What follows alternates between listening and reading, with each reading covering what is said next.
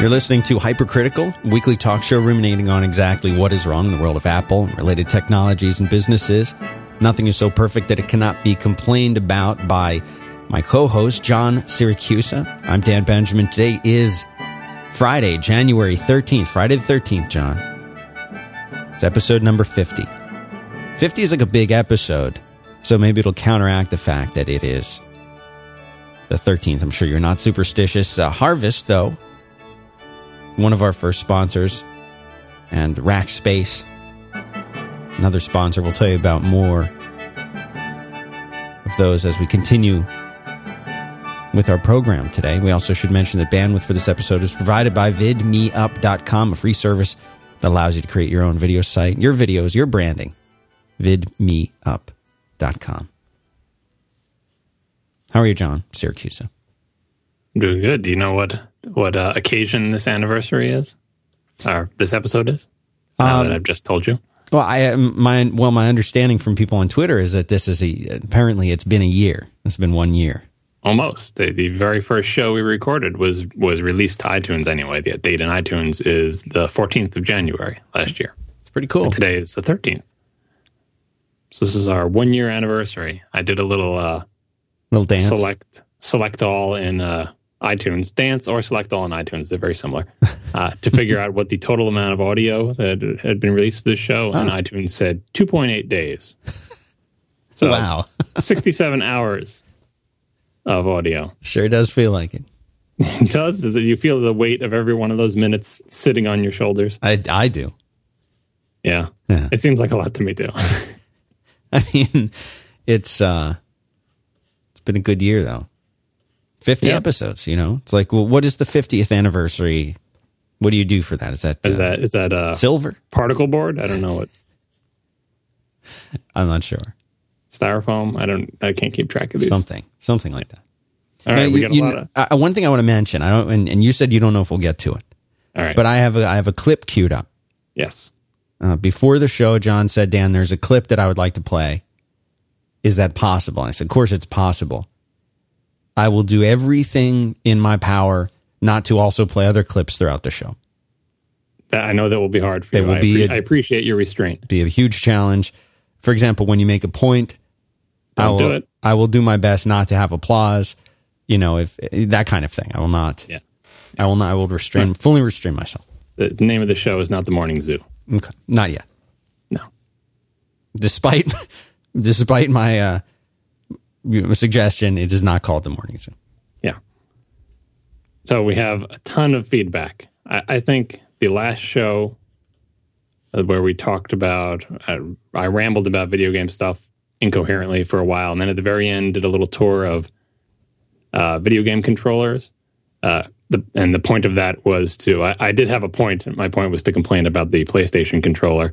But to do that, first I felt like I needed to provide some context to illuminate what I was saying.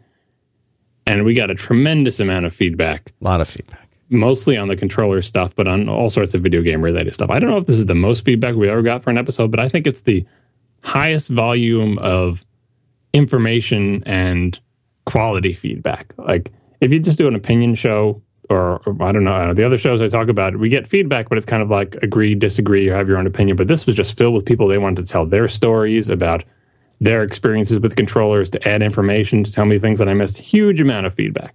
I didn't want to do a whole other show about video game controllers because I feel like people might be getting sick of it. But for the people who are getting sick of it, I can tell you that we've had other long stretches like this where we did like 3 or 4 shows in a row about programming languages. You know, I'm here to tell you that we'll get through it together. Like it will end, and there will be another topic, and maybe that will be the topic that you like, in several more. So hang in there. I think we have to do one more. I'm trying to constrain this to just the discussion of the previous episode about video game controllers, because I'm not gonna. If I expand it out into like let's all talk about video games forever and ever, like that's a whole show. It's a whole big thing. So I'm just going to try to confine the feedback to the stuff we talked about on the last show.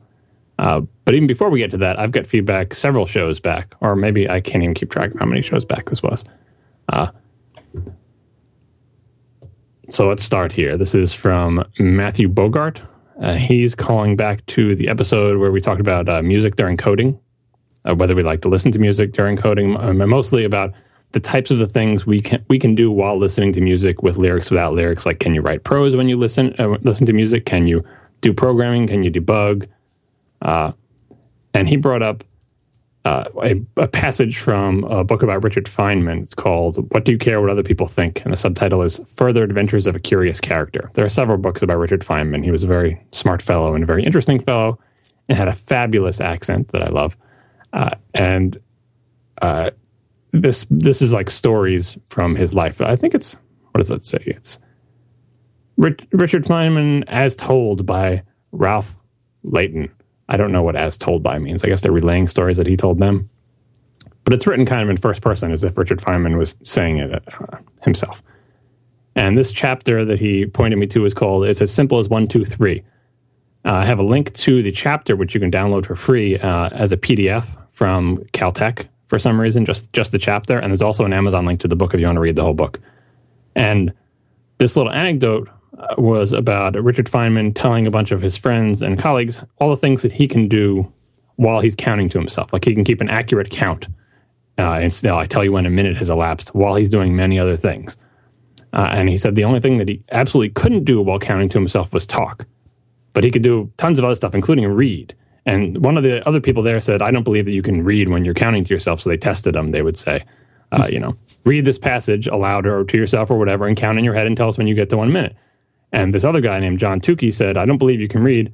But he said, "I'll bet you that I can talk when I'm counting to myself." And Richard Feynman thought that was, interesting that he claimed he could do something that he could not. And so they did this competition. And sure enough, this John Tukey guy could count to himself fairly accurately while he's talking, which is something that Richard Feynman couldn't do. And they tried to puzzle it out, see what's going on here. And what they figured out was that when Tukey was counting in his head while he was talking, he was doing it a different way than Feynman. What he was doing was visualizing a tape with numbers on it slowly sliding by in his mind, and thus not engaging the language centers to keep count. Whereas when Richard Feynman was counting in his head, he was going 1, 2, engaging the language centers to count in his own head. And I thought this was fascinating that, like, here are these geniuses who are probing the limits of what their minds can do, and finding out that different minds can do what we think of the same thing, counting your head. Everyone does that the same way. Well, it's amazing diversity of things that go on in people's heads when we think we're all talking about the same thing or not. I think the point of the episode was he was thinking about and that's for something simple like counting. Imagine the diversity of things that go on in people's heads when doing complex mathematics or the other things that these guys did for a living and for their research. It must be such a huge divergence between what everyone thinks is doing the same thing, working out an equation or whatever, that the things that are happening in people's brains are so wildly different. So I recommend reading as many books about Richard Feynman as you can. I've read a couple of them. And even if you don't buy the book, there's lots of anecdotes you can find on the web. It's very interesting. So thank you to Matthew Bogart for that. I'll do a little bit on maths. Maths, as we know, is what the English people, I don't even know what to call them, so they'll just yell at me about that. Would you like to try to categorize the people who live on the various islands to the north of France? The British people, the English people? I think British sounds good. All right, I'll just say people in the UK. They say maths, and in America we say math without the S. Well, we did get one good explanation, and you probably have a note as to who sent it, but I can't remember if we saw it on Twitter or if it was sent via the contact form. But they said that maths, plural like that, is short for mathematics. Yes, I thought that was obvious. I didn't write the name down because, yes, of course we know. I mean, did you know it was short for mathematics? I did. Yes, but having it put that way in that context makes sense in that you're shortening the word mathematics, and it shorts down to maths. Yeah. As opposed to just math. No, I know the explanation. I'd heard that many times. So many people told us that as if we didn't know that. And then that's why that's the canonical explanation of, like, well, of course it should be maths because it's mathematics short. And they give many other examples of other words that ends in S. So when you shorten them, you keep the S. We know that. It was just not the way it works in America. And it sounds very strange to us. That was the only point of that thing. Not that we that we thought it does sound crazy to us, but not crazy as in we can't think of a logical reason for it, but just because if you're brought up hearing something in a particular way, any other way sounds crazy. That's why. I did put a link in the show notes to a wonderful British explanation of maths, if you would like to know, from the British television program Look Around You, which reveals that maths is actually an acronym. And it stands for, and I'll try to do this justice, Mathematical Anti-Telharsic Harfardum Septomen. So I would suggest everyone take a look at Look Around You. It's an excellent program, very educational, and brought to you by these fine people on those islands to the north of France. All right. Before we get to controllers, we have one piece of feedback on the show we did a while back that covered some of the history of Nintendo. Jonathan Flynn writes in to tell us that the NES didn't quite come out of nowhere. Like when I talked about the show, I said they made playing cards, and then they were trying to find a way to make money, and they have done the Love Hotels and the Instant Rice and all these other things. And he wanted to point out that there are a bunch of things Nintendo did that were not quite as divergent as Love Hotels and Instant Rice and taxi services. They were vaguely toy related. So there's a site called, the URL is blog.beforemario.com, and it has a huge list of the toys and games that Nintendo made before making the NES. And there's like a little baseball type game that you hold in your hand, a mechanical baseball game, a roller coaster thing, some Lego looking toys, a love tester. Yes, it's an electronic device at least. Toy guns. You can check out that page and see all the toys they made before they got onto Nintendo. So it's clear they were going in the toy direction. They just hadn't really found anything that stuck until they got to the NES. All right, time for controllers. So, first, some general feedback on controllers. I mentioned the octagonal surround around joysticks in the past show and how I like that on Nintendo's controllers. According to Andy Herbert, the technical term for that is octagonal restrictor gate, and they existed in arcade machines long before they existed in NES home devices, which makes sense if you think about it the way joysticks work on arcade machines. Even if it wasn't visible on the surface, it was underneath. So Pac-Man had a four-way one, so with the Pac-Man game, it had what looked like an analog stick, but there was a restrictor gate under there that made it clear when you were going exactly up, left, right, so on and so forth. And other ones had eight-way gates on them. Some people like those things, some people don't. We'll talk more about that as we go on to later sections. Controller prototypes, which I didn't really talk about, are actually very interesting. And this comes up because in finding links for the further stuff we're going to talk about in controllers, I found a lot of old links to prototype controllers. And I remember being very excited about seeing what the new controllers would look like on the consoles that actually changed their controller from generation to generation. So I put in some links to the prototype controllers for the NES and even some prototype controllers for the PlayStation. I want to pull some of those up now so I can look at them and discuss them.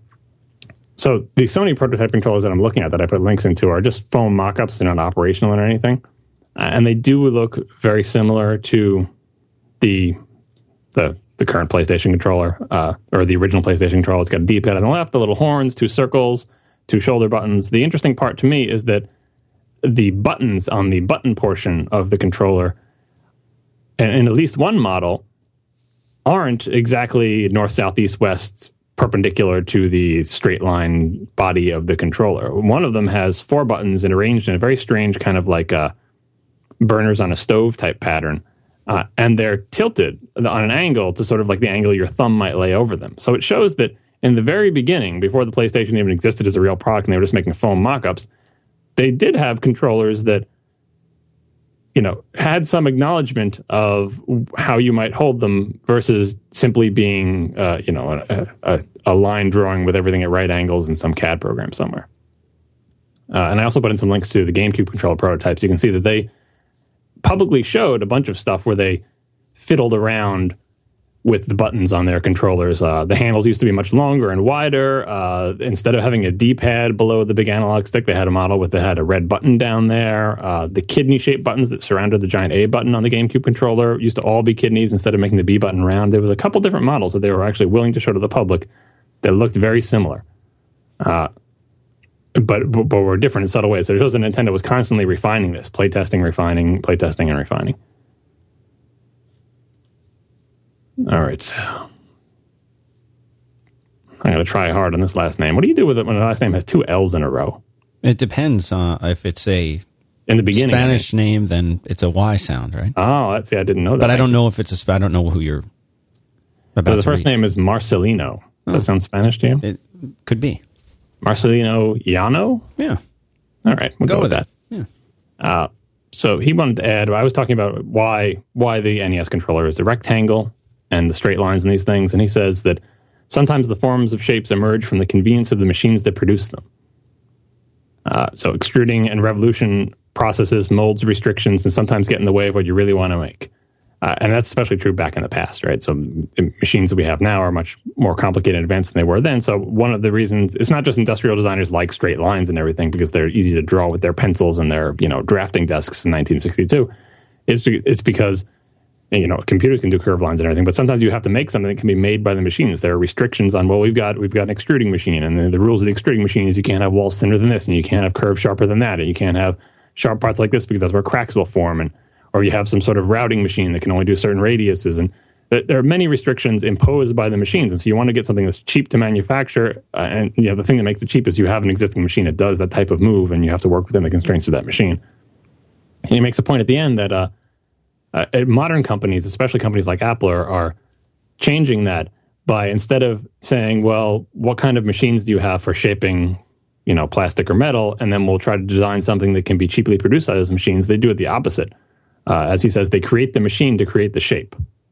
So Apple decides what they want the thing to look like, and then they hire someone to build a machine that will make that shape efficiently for them. So it's the reverse process, and obviously that's much more expensive and involves a big capital investment in tooling and everything like that. But when you're a big company like Apple, you can do it.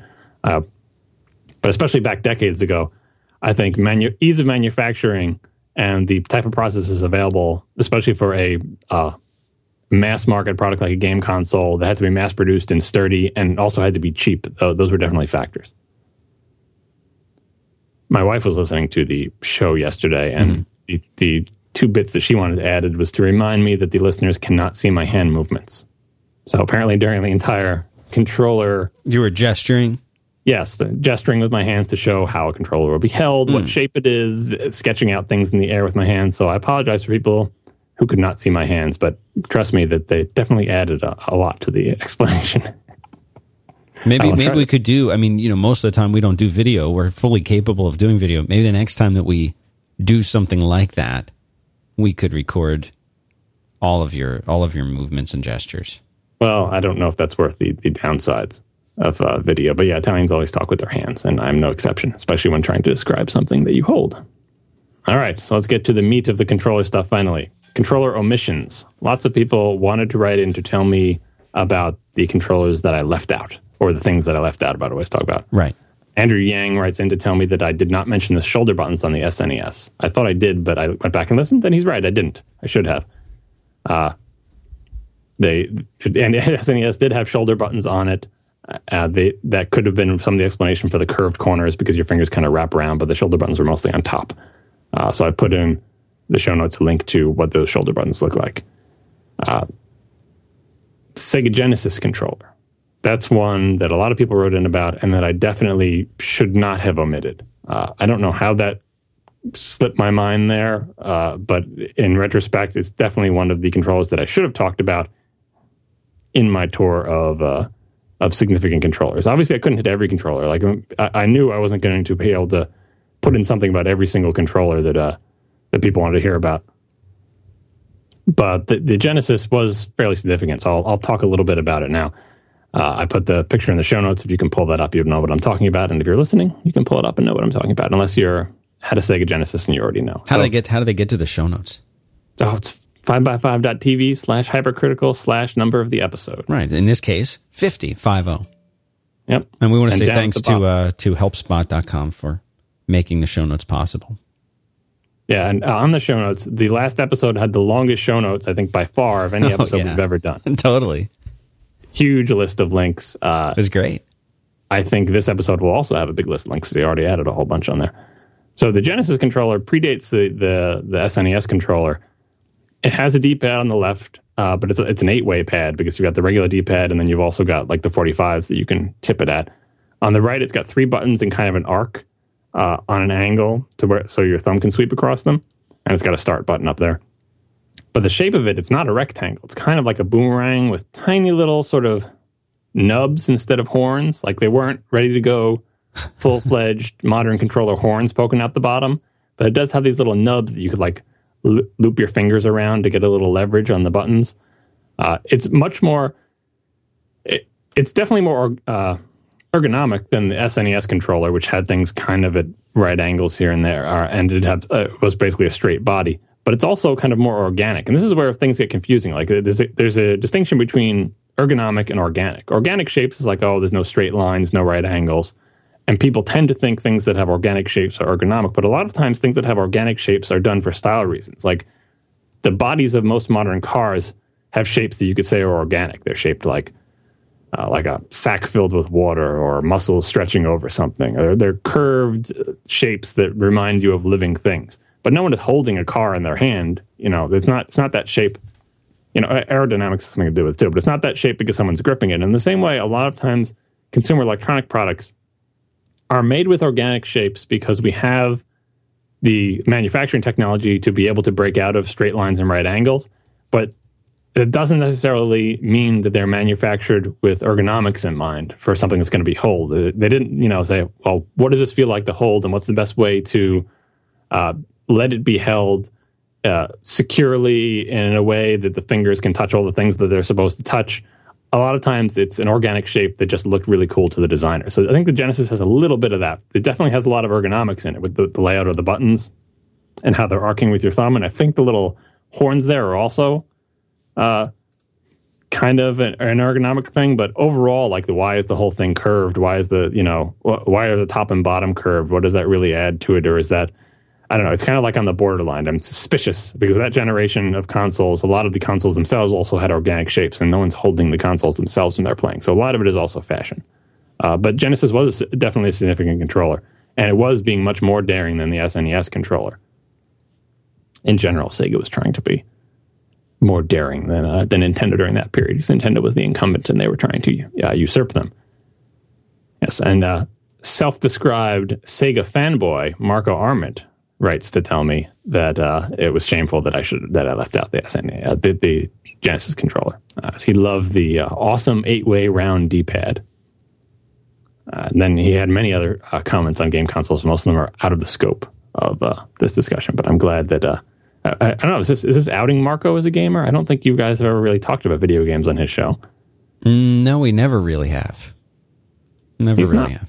He doesn't think he's much of a gamer. He says he hasn't owned many of these consoles, but apparently he's played them as a child. So the Genesis has a special place in his heart, and I apologize to people who have great affection for the Genesis that I should have included its controller in there. What made you choose the specific controllers that you talked about? Why were certain ones omitted? I mean, that's a good question. Like, it seemed, when I did it, I didn't spend a lot of time fighting about which ones should I include. And was like, oh, I should know which ones I should include. And again, I don't know how Genesis got lopped out, probably because I was just building up so many links and tabs that I was like, oh, I got to trim this, and then just skipped over it. Mostly what I was looking for was popular consoles. So it's like, I'm going to omit the obscure stuff, right? So things that sold in large numbers. And if there was ever a conflict, I would try to pick the most popular one from that generation. And I wanted to show a progression. Now, as I got to the modern consoles, I tried to do all of them. So I did 360, PS3, and Wii. Or, well, a little bit of the Wii GameCube type thing there. But for the older consoles, there were so many ones that most people won't remember anymore. And if the points that I wanted to make were made by the more popular console controller, I didn't need to cover the more obscure one. So one of the other ones people talked about was the Dreamcast controller. And there was another one that I skipped. If I had talked about the Dreamcast controller, it probably would have been a sidebar because I didn't particularly like the Dreamcast controller. I thought it was uncomfortable because it had, I don't know what you would even call it. I think I put some pictures in the show notes about this, but it had kind of like, the underside was like two long rails that were parallel to each other that you gripped, and it seemed very awkward to me. Like you curled your fingers under the rim of them instead of wrapping your hand around something. You know what I mean? Yes. Do you see that picture in the show notes? No, I do. I don't know if you ever used a Dreamcast controller. And it also had the what was that thing called? The VMU. It was called the VMS in Japan. This is all from Wikipedia. And the VM in Europe is the visual memory unit. It had this little slidey in PDA looking thing that was a memory card, but it also had an LCD screen on it that you could, take out of one controller and put into another. And it wasn't a color LCD screen, I don't think. It looked like a little Game Boy itself. You can see that in the Wikipedia picture. That we could talk forever about the Dreamcast controller and why the Dreamcast didn't catch on. A lot of people did like the Dreamcast controller. In my limited use of it, I found it very uncomfortable to use, very uncomfortable to hold those rails like that. Like if you look at the shape of the controller from the top, it's one of the few controllers that I can think of where the horns or the little like lower things angle in instead of out. Obviously, your hands are coming from a wider stance than the controller, so it seems like anything on a controller should angle out. But these were, the underside was like parallel. I found it very awkward, but I left that one out just because it is a sort of obscure, less successful thing, and the point I wanted to make was not wouldn't be helped by exploring another controller that I thought had some problems. But it did definitely have a lot of innovations there, and that's true of all of the ones I skipped. I mean, I put a link to the game consoles page at Wikipedia in the show notes, and people were written about Sega Master System, Atari Jaguar, TurboGrafx 16. And there's other obscure ones that no one wrote in about that I also could have thrown in there. You know, the M2. Does anyone in the chat room know what the M2 is without Googling it? Probably not. 3DO, people have at least heard of that. CDI, lots of awful, unsuccessful game machines with controllers that were strange mutant derivations of the successful ones, or sometimes very innovative, with innovative in scare quotes, because they were, innovative to the point of being awful. It's too big a field. So I really just wanted to hit on like the major players, and that's why I picked what I did. But Genesis, I think that Genesis was important because it was a sort of a rebel incarnation of the SNES, where it was like, well, Nintendo dominated with the NES, we're going to come out with the Genesis, we're going to come out to market before the SNES, and we're going to be more daring with our controller designs. That's why they should have been included, to show that someone who didn't have, they had the Sega Master System, but they were trying to usurp the leader, and they were willing to be more innovative in their controller design to do so. And we've seen that, in modern history with like the Wii, trying to usurp the dominant force of the PlayStation by being very innovative with the controller. Logan Hall writes in to say that the Dreamcast controller should have been included because it was a big influence on the Xbox. Microsoft had a significant partnership with Sega on the Dreamcast project. At one point, I think they were trying to make the Dreamcast run Windows. I don't know if it ever actually did run any kind of Windows software, but there was a relationship between those two companies, and a lot of people have see a resemblance in the Xbox controller and the Dreamcast controller. And if you squint, you can kind of see it, I guess. Certainly, they didn't do the VMU or anything like that in the Xbox controller, though. The other thing I got a lot of feedback about, besides omissions, were non-standard controllers that were not included with systems, and I was intentionally avoiding all of those because, like, if you think the world of standard controllers is big, the world of aftermarket third-party controllers or even first-party controllers that were sold after the fact, that's just enormous. But there were a couple of significant innovations that are worth talking about, I think. One of them was the NES Max. God, do I not have the NES Max open in a thing here? I gotta find that. Did you ever play with the NES Max? Never. Now, when it came up, I had heard of it before, but I had the wrong thing in my head. I was thinking of the NES Advantage, which is the big arcade-style joystick. Did you ever play with that? I've seen that. I've not used that. All right. Let me actually pull this up because somehow I did not get this thing where it should be. So this was Rian Mernon. Sorry, Rian, if I got that wrong, your first name or last name. The NES Max looked like an NES controller, but it had kind of horns poking, not really horns that poke down, but like little, it was like an upside down U shape. So in that respect, it was like the Genesis controller, but less organic shape, but with like more prominent horns poking down from it. And it was an aftermarket controller because it had things like turbo buttons on it, where you could press that button to make it as if you were firing the A or the B button faster than you could humanly fire it, unless you had really, really put in a lot of time with Summer Games and developed a system of twitching your muscles such that your finger was moving imperceptibly, but repeatedly activating the button. And that was an important skill to have. When the aliens come and someone needs to press a button hundreds or thousands of times a second, somewhere, some kid who had an NES, who is now an adult, will be ready. But anyway, it had that feature, and it also had like this slidey disc thing in the middle of where the D-pad would be. and it had a surrounding circular ring where you could press in the 8 different directions. I never spent any time with this, so I don't really know how it would feel to use that little slidey disc thing instead of a D-pad. But that's what the aftermarket is for. Aftermarket is for things that they weren't confident enough in to put in the standard controller, but people might enjoy. A few people might enjoy and might be willing to spend a little bit of extra money to try it out.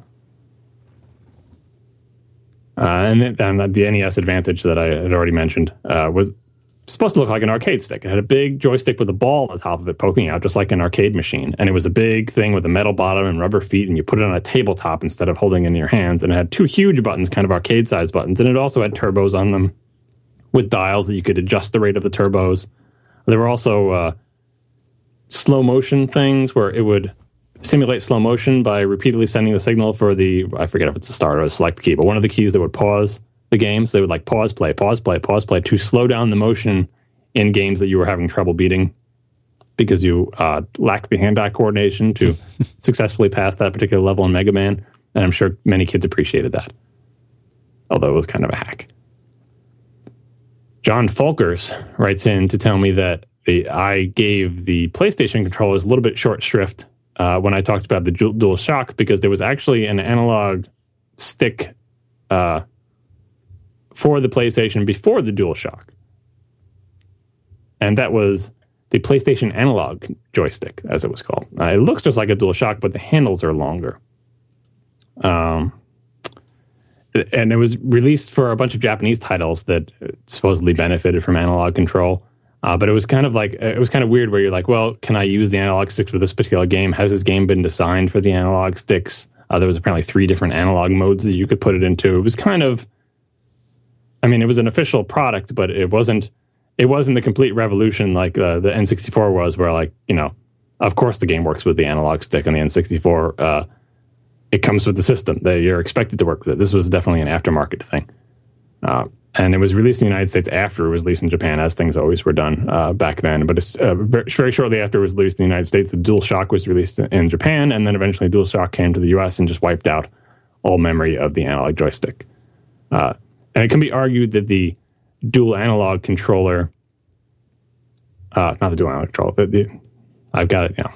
The dual analog controller was I swapped the names before. The analog joystick is the name for the thing that I'm about to talk about. So the PlayStation analog joystick was 2 huge, like, flight stick looking things poking out of a thing that you put on a table. And it can be argued that the dual analog controller, which was kind of like the DualShock without the shock and longer horns, is simply a miniaturized derivation of the dual analog controller, where they took those 2 giant analog sticks they had for flight sim games and robot games and put them in miniature form and tacked them onto their controller there. And apparently even the dual analog controller even had some sort of rumble feature. So I'm not quite sure why the name DualShock only came in later, if the dual analog controller actually had rumble in it. I don't know. But credit where credit is due. Sony did have analog sticks tacked on in strange locations before the DualShock. And I asked John Folkers, because he was talking about this, and he said he hated the dual analog controller. And I'm looking at it, and I'm like, well, other than the longer horns, what was the big deal? It doesn't look that much different than the DualShock. What was worse about it, and why did it sort of become extinct and the DualShock took its place? And he mentioned that the weirdly long horns bothered him. He didn't like the 3 different analog modes. There was no push down on the analog stick buttons. I don't see that as a big downside. I think those push down on the analog stick buttons are weird.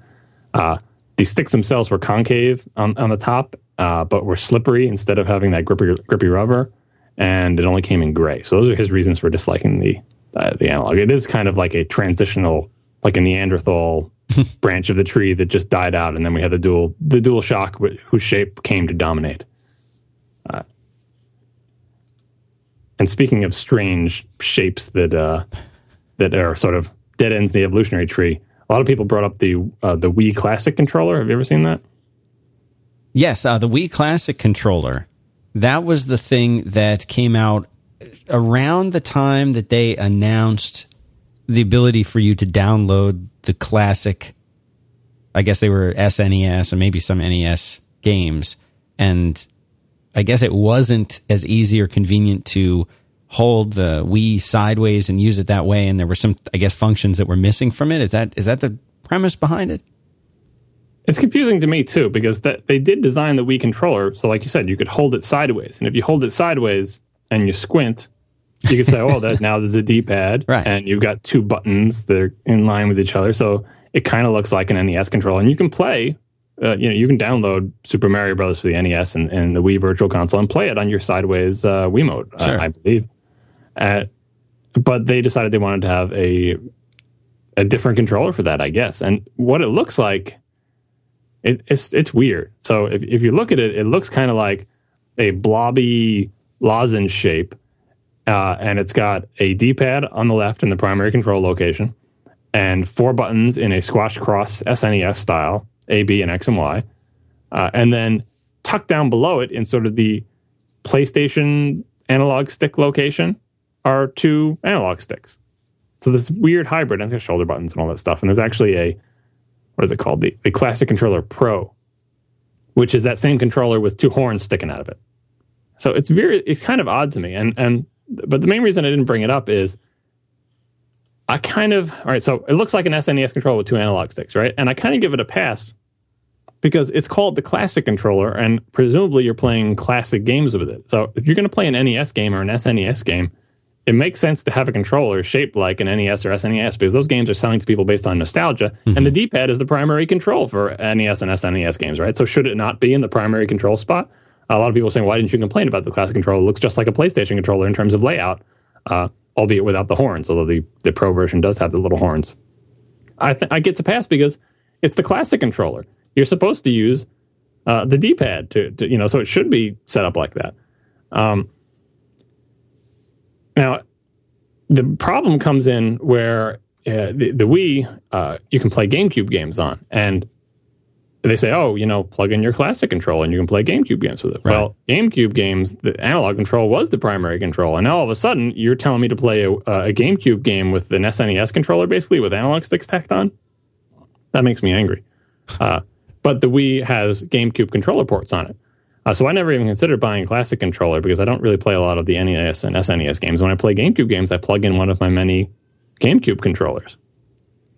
And that's a much better experience. I would never play a GameCube game with the Classic controller. That would just be very strange, awkward.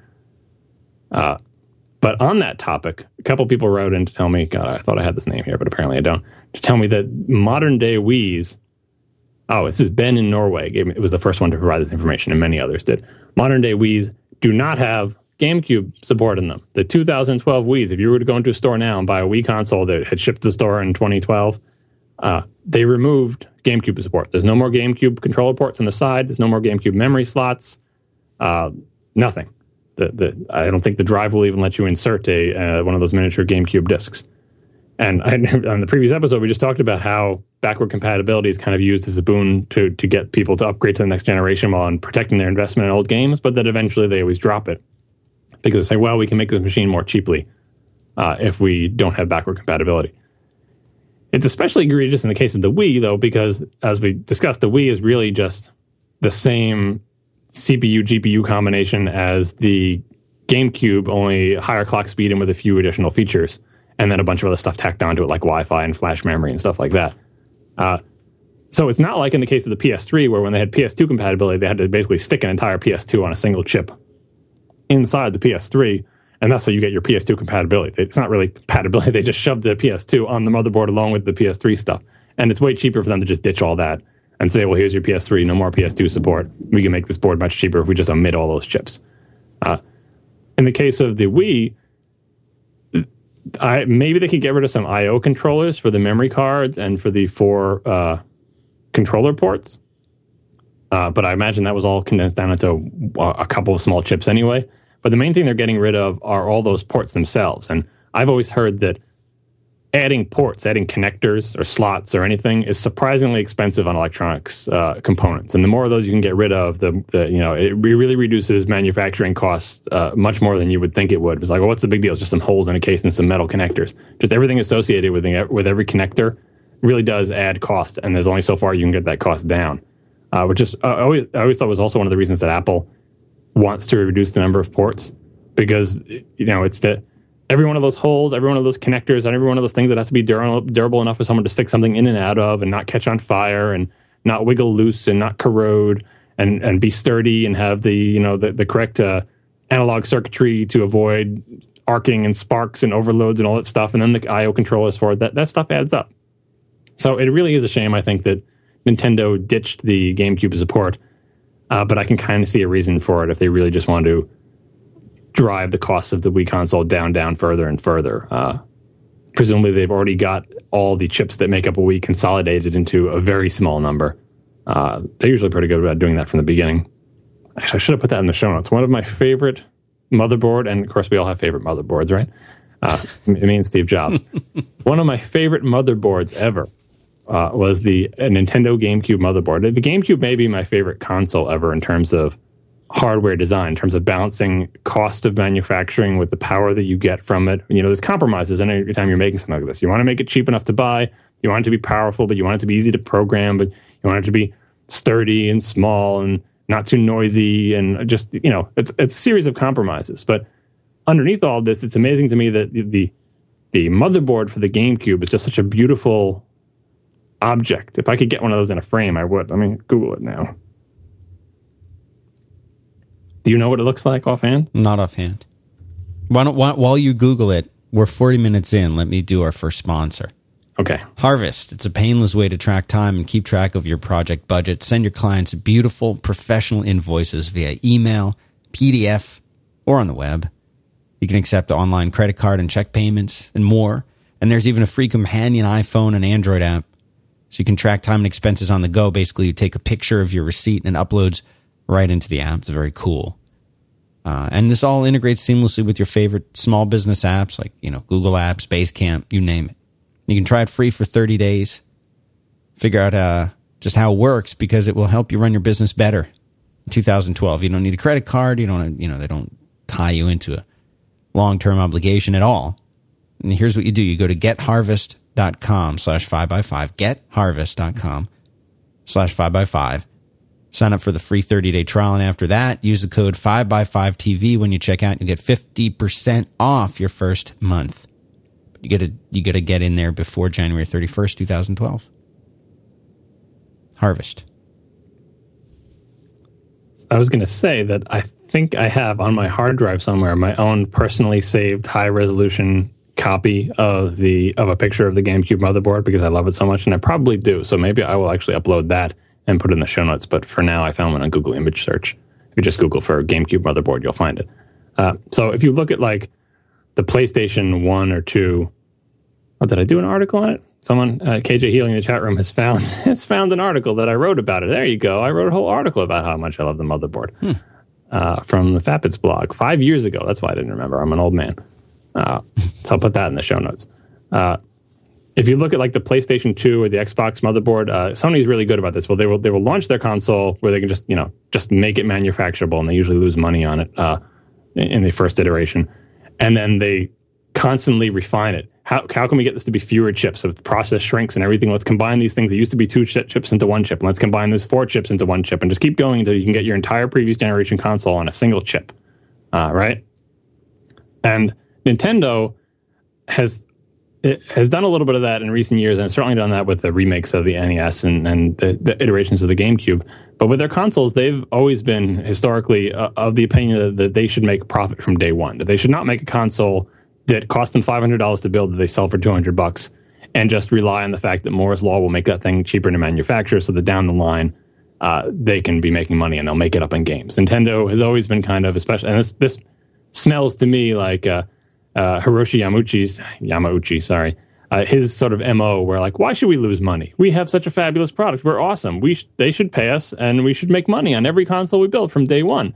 And if it's too expensive, well, find a way to make it less expensive, because I'm not going to take a loss on the console. Why would I take a loss? This is an awesome thing that we're building. They should pay us, and we should make money. Like a very, as Vince DeGo says, a very Apple-like thinking. Like, we should make money, shouldn't we? Let's make money. So Nintendo supposedly, again, we don't know for a fact because Nintendo keeps its stuff pretty close to the vest, but supposedly has always made money on its consoles from day one, which flies in the face of what everyone else in the industry has done. And you can look at, that's another reason I think they're impressive. Now, if you look at the GameCube motherboard, this was the GameCube motherboard on day one of the GameCube. Obviously, the thing looks vaguely cube-shaped, so the motherboard is basically a square. And in the center of the square is one almost centered exactly in the square is one big giant chip, which is the GPU by ATI, and a bunch of other stuff tacked in there. And then above it, centered again, slightly smaller square, is the IBM PowerPC CPU. And then below the big square thing in the middle are what I believe are the two memory chips. And then there's a bunch of diodes and resistors and other surface mount things and through holes for all the I/O connectors. But that's basically the whole motherboard. Did you pull up this picture yet? Yes. Is that not a thing of beauty? What, CPU, GPU, 2 chips of memory, square motherboard, and that's basically it. I mean, obviously there's stuff on the underside, and there's all the connectors and all the analog components and the power supply and all that other stuff, but this thing is a thing of beauty. And to imagine, like, this is not revision 17 of this, where they came out with this on day one. This is an amazing triumph of engineering. I'm just repeating everything that's in the article here. Anyway, I encourage everyone to read it. Like this says, bow down before it in the... Yes. And it is a nice looking motherboard, sure. Yeah, I mean, that's kind of, it reminds me of the Steve Jobs story. It was like, I don't like how the traces on this motherboard look, let's redesign them. And the engineers were like, that's crazy, and they basically ignored him. It's amazing when it all comes together, when you can say, we're going to make a machine that is more powerful than the dominant leader. It's more powerful than the PlayStation 2, which people can argue about with the size of the disk and all that stuff, but I think it was. Easy to program for, relative to our competition, make a profit from day one, sell it more cheaply, and have such a beautiful board that, like, combining it, you'd have to combine the CPU and GPU, which for all I know they eventually did. But like, it's pretty minimal to begin with. I think later in the article I link to the Xbox motherboard to contrast it to the GameCube motherboard. It's a wide difference. God, I cannot go on these tangents. We're never going to get through this. Yeah, so read the article about the GameCube motherboard. Another third-party controller. Now we're getting to the monitor era. Many people sent me links to Mad Catz' Major League Gaming Pro Circuit controller for the Xbox 360. Mad Catz, by the way, is conveniently ends in an S, C-A-T-Z, nicely sidestepping the S' issues that we've had. Right. So look, it's Z, you just do apostrophe S. Yeah, no fuss. This, incidentally, is the same... oh, no, this is not the same thing. All right, I'll get to that in the next thing. All right. So if you look at this, what it looks like is an Xbox 360 controller with the analog stick up on the left, and then a secondary analog stick down below the buttons, which are in a nice cross shape, and then this little D-pad. The tricky bit about it is that all of those controls, the 2 analog sticks and the D-pad, are removable. They're in sockets. So you can take the faceplate off and take the 2 D-pads, the 2 analog sticks and the D-pad out of their sockets and rearrange them any way you want. So if you want both your analog sticks down in kind of the PlayStation location, because that's comfortable to you, you can put them there. If you want them styled like an Xbox, you can. In theory, I guess you could probably put the 2 analog sticks next to each other on the left side, although I'm not sure how you would use them. This is a serious piece of hardware, obviously. Anytime you have configurable controllers, it reminds me of the Razer mice that are configured with different weights inside them and stuff like that. Mm-hmm. They even have different analog sticks. If you prefer a convex analog stick to a concave one, you can just swap them out for each other. There are weight clips that you clip onto it to give it the right balance and weight that you want. This is some serious stuff, and this is what third-party controllers should be. There shouldn't be cheap pieces of crap that try to imitate the first-party controllers and fail and feel cheap. They should be like high-end type of things or more advanced controllers. Something that's better than the first-party controller. So many third-party controllers historically have not been better than the first-party controllers, and the only point would be like, well, you can save $10, So I applaud Mad Catz for this product. And the other one I would talk about is the N-Control Avenger. This is the one that had the big blow-up with Penny Arcade recently. It wasn't the company that makes the controller. It was the person that they had doing their PR in a bad way. Yeah, and so you can link to the Penny Arcade story on this. It's kind of a sideshow, but he was a bad PR person. But the controller itself is very interesting. How to describe it? It's not really a controller so much as a thing that attaches to your controller, kind of like the Alien attaches to faces, the face huggers. Right. This is a controller hugger. This is interesting. And I saw many pictures of this, and I was like, how the hell is this thing even going to work? Are you looking at a picture of it now? Yes. It looks like, I was like, what are those tubes? Do they have liquid in them? What is the advantage of this, or why would you ever want to do this? It looks like a control that it's strapping onto your thing, and it's it's got these little devices that are poised over the buttons on your Xbox controller. Do you have this in the show notes already? Or I got all this. Yeah, you don't have to add. Yeah, it's a very weird.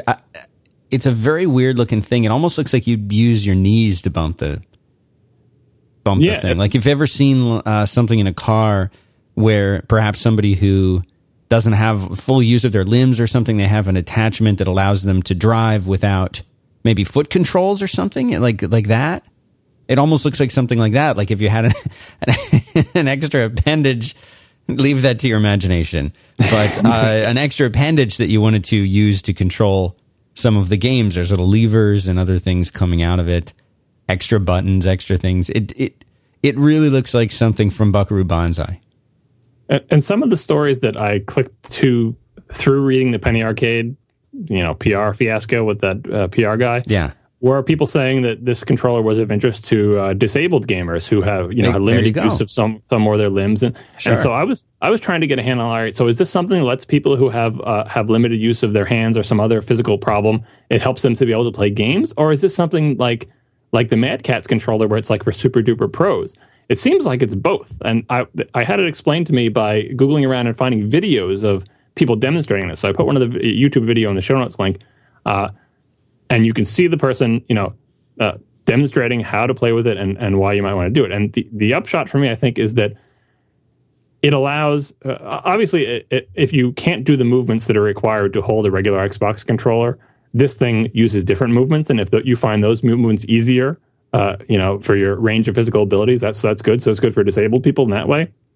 But for pro people, the sale seems to be have both of your thumbs on the analog sticks when you're playing a first-person shooter, because one is your movement and one is where you look, right? And don't have to move them. And most first-person shooters try to do that. They try to say, okay, put your left thumb here, put your right thumb there, move, look, without having to move those, and then use your trigger fingers to fire your gun and to hit shoulder buttons and stuff like that. The trouble is those darn face buttons, because you've already got both your thumbs occupied, and underneath you've got your fingers using the triggers and shoulders. But the games inevitably use those face buttons to switch weapons, to duck, to go into different stances, to do, to lean, to do all the things that you might do. And so what do you hit those with? Your tongue? Right? So this setup allows you to keep both your thumbs on the analog sticks. Use your fingers below for the triggers, but also use your fingers below, so using your fingers to pull on the triggers and shoulder buttons, but to push your fingers outwards to hit a series of levers, which will transform that motion into downward motion on the buttons. There's actually even elastic strings on the bottom that you twitch those elastic strings, and that pulls the triggers for you, so you get more of a hair trigger effect. And the little things that are poised over the buttons on the face of the controller have adjustable little dials on them to get them, you spin them down so it's just almost to the contact point of the X button. So you just barely need to flick that thing to hit the X button to, switch weapons or change stances or something. This is a really interesting third-party product to me. So I can see why everyone was excited about it. And the Penny Arcade thing was kind of a sideshow where it's like, no, the product itself, we're not controlling about it. It's this one PR guy who was a jerk. Although apparently there have been delays in getting this product to people. I think the popularity of it has perhaps exceeded their expectations, or maybe there's just some sort of manufacturing problem. But some people have had it in their hands. So I suggest everyone who's interested in this, look at that video if you haven't seen it already. I put it in the show notes of someone demonstrating how this thing works. And it is really interesting and innovative and amazing. Of course, what it says to me is it reinforces my personal notion that first-person shooters are much better played with a mouse and a keyboard. That a controller is not the right tool for that job. And attaching this face hugger to the controller perhaps makes it better suited and gives you an edge when playing these type of games. But I would still much rather play a first-person shooter with a mouse and a keyboard. And it can be argued that the keyboard is a crappy tool for this too. But at the very least, the mouse gives you freedom of movement to look around, and the keyboard, you have 5 fingers and many different keys, and you can arrange things in many different ways and customize them and get custom keypads. So I think with a stock mouse and keyboard is a better tool for a first-person shooter than a stock controller. But maybe this thing gives it narrows that gap slightly. Mm-hmm. All right, is this going to be the last one? I don't know. We'll see. So on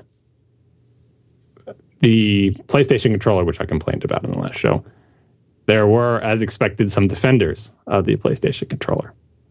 Some of them gave me replies on Twitter and emails. I couldn't tell if they were trying to make a joke by exactly saying the things that I said that PlayStation fans would say, sometimes word for word, or if they were just serious. And I think they were serious. So I think some of them were serious. But, you know, the reason I said, I know you're going to say X, Y, and Z is because I thought that's what they were going to say, and they did. So I don't know. It's self-fulfilling prophecy. But one of them, Dave Sheeny from our chat room, D. Sheeny in the chat room, gave a very long, very nice, very well-composed reply. Did you see his email? I know you get so much feedback from all the different shows. No, I do, and I have it. I have it here. I have about 100, 200 emails in the hypercritical folder. Yeah, and his had inline pictures. Is that correct? Yeah, let me pull this one up. I'm trying to. There it is. This one was sent on the. No, I'm looking at an older one from him. Hold on, let me pull up the newer one. What is this one dated? Oh, I gotta look it up. I had it open in my window, There's but then a bunch from this guy. Yeah, this one is dated 2 days ago, the 11th. I don't know. I don't have that one on this machine. All right. Well, can you read it instead? He wrote it. He formatted. He included photos to demonstrate his points, interspersed with the writing. Big, high resolution photos. And I think he deserves airtime for this. Oh, he sent it straight to me. He's saying he didn't send it through 5by. That's why you didn't get it. Okay, so I think this. I have one. I actually have one from him talking about Steve Jobs' name, the apostrophe S. But I do not have this one. Yes, he's a long-time listener. I'll send this one to you. So he says. Yes, it's always that they always say that when they want to be read on the air. Well, I'm not going to read it so much as I'm going to address his points because it was a very long email. Because I think this level of effort in feedback deserves airtime. So he's going to get his airtime now. All right.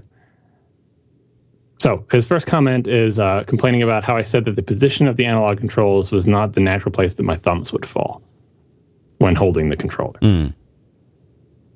And there's two aspects of this. One was talking about the assumption that where the D-pad is on the PlayStation controller is the primary control position. I always keep using that term. It's like, you know, that's the optimal place to put the controls, right? And he says that that's not necessarily a safe assumption. Why do you think where the D-pad is on the PlayStation controller is the best location? Just because that's where they put things. And as you pointed out in our own show, a lot of the decisions they made for the PlayStation controller and the SNES controller were not based on ergonomics. So why is it that you think that is the primary control location is the best place for the controller? Maybe the other place is better. And he demonstrates that by providing pictures of his own hands holding a PlayStation controller. I can't tell if it's a DualShock 2 or 3. But they all look the same, which was kind of my point. Holding the PlayStation controller to show that it really is a natural position. So he shows himself grabbing the controller, putting his fingers underneath it, you know, and then laying his hands on top of it and says, look, see, it's perfectly natural that my thumbs fall exactly on the thumbsticks. My comment on this is that, first of all, everyone's hands are different. And different sizes, and things are comfortable to different people. All controller design is a compromise of some kind, where you're trying to make a controller that fits as many people's hands as possible. I, however, do not buy the notion that the position that the D-pad is in is not the primary control location. And I think his own picture demonstrates that. If you look at his final picture in the series, did you get this email yet, by the way? I just have a brand new email from you, forwarded from him. Yeah, can you open the picture show for you? There is a picture, and in his hands, and perhaps it's the way that this angle is. He looks a little bit like Andre the Giant with the way that his hands are sized. It's the controller looks. He's sort of, again, people are not able to and maybe never see this. So here's what you have to imagine: imagine Andre the Giant holding a matchbox. You know, if for those of you who've never held a matchbox, these are things that very old people used to use. He's sort of balancing the matchbox on the middle fingers of his hand. It's that tiny. I don't even know how somebody this large would use regular household objects. Like you could imagine, you know, the largest size mug that the normal person would say is far too big to use. For him, that's a teacup. He's clearly enormous. All right, so look at the very last picture. There's 3 pictures in there. See the last picture where his hands are kind of in the final position? How could he use? That's ridiculous. I've held this controller. And this is not that small. This is a mock-up or something. This isn't real. Nobody's It's an optical illusion because his hands are closer to the camera. No, it's got huge. It's freakish. The point I want to make about this final position is showing how the hands are in a natural position there, is that in this final shot, there's no way he can use the shoulder buttons with his index fingers. And that's kind of that's what I'm getting at, is that if you grip the thing in a natural way, actually gripping the little horns, right? How do you get your fingers around? Gripping in a handshake type grip, your thumbs fall on where the D-pad is. Yeah. And the reason they have to fall there is because, well, then if they don't, how the hell are you going to reach L1 and L2 and R1 and R2? Right. Right. And technically, he could probably reach it with his fingertips if he flex them. Giant fingers. One of those double jointed people who can bend just the very top part of your finger. Can you do that? You strike me as a double jointed person. No. You can't do that?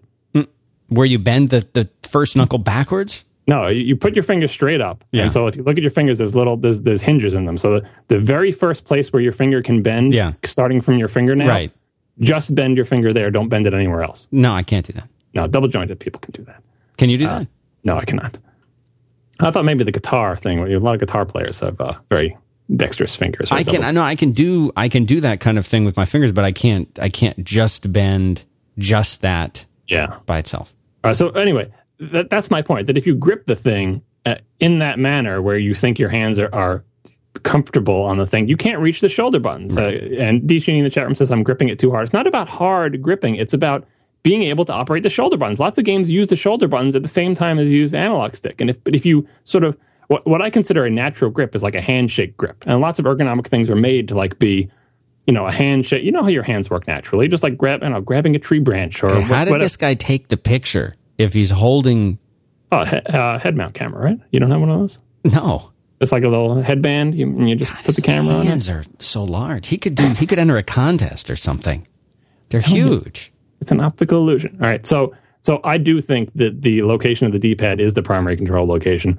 And I think if you see most people hold the PlayStation controller, especially if they have to use the shoulders, they want their fingers to curl around the shoulder buttons, and then they have to deflect their thumbs from the natural position. If you talk to any hand doctor about how you injure your tendons and everything, is that there's a straight way that your tendons go through your anatomy, and as you deflect your limbs or your digits or any other thing, now you're making that tendon, which slides back and forth, slide through a bend. And that's the more you deflect your joints and then make this tendon slide back and forth, the more irritated those things get.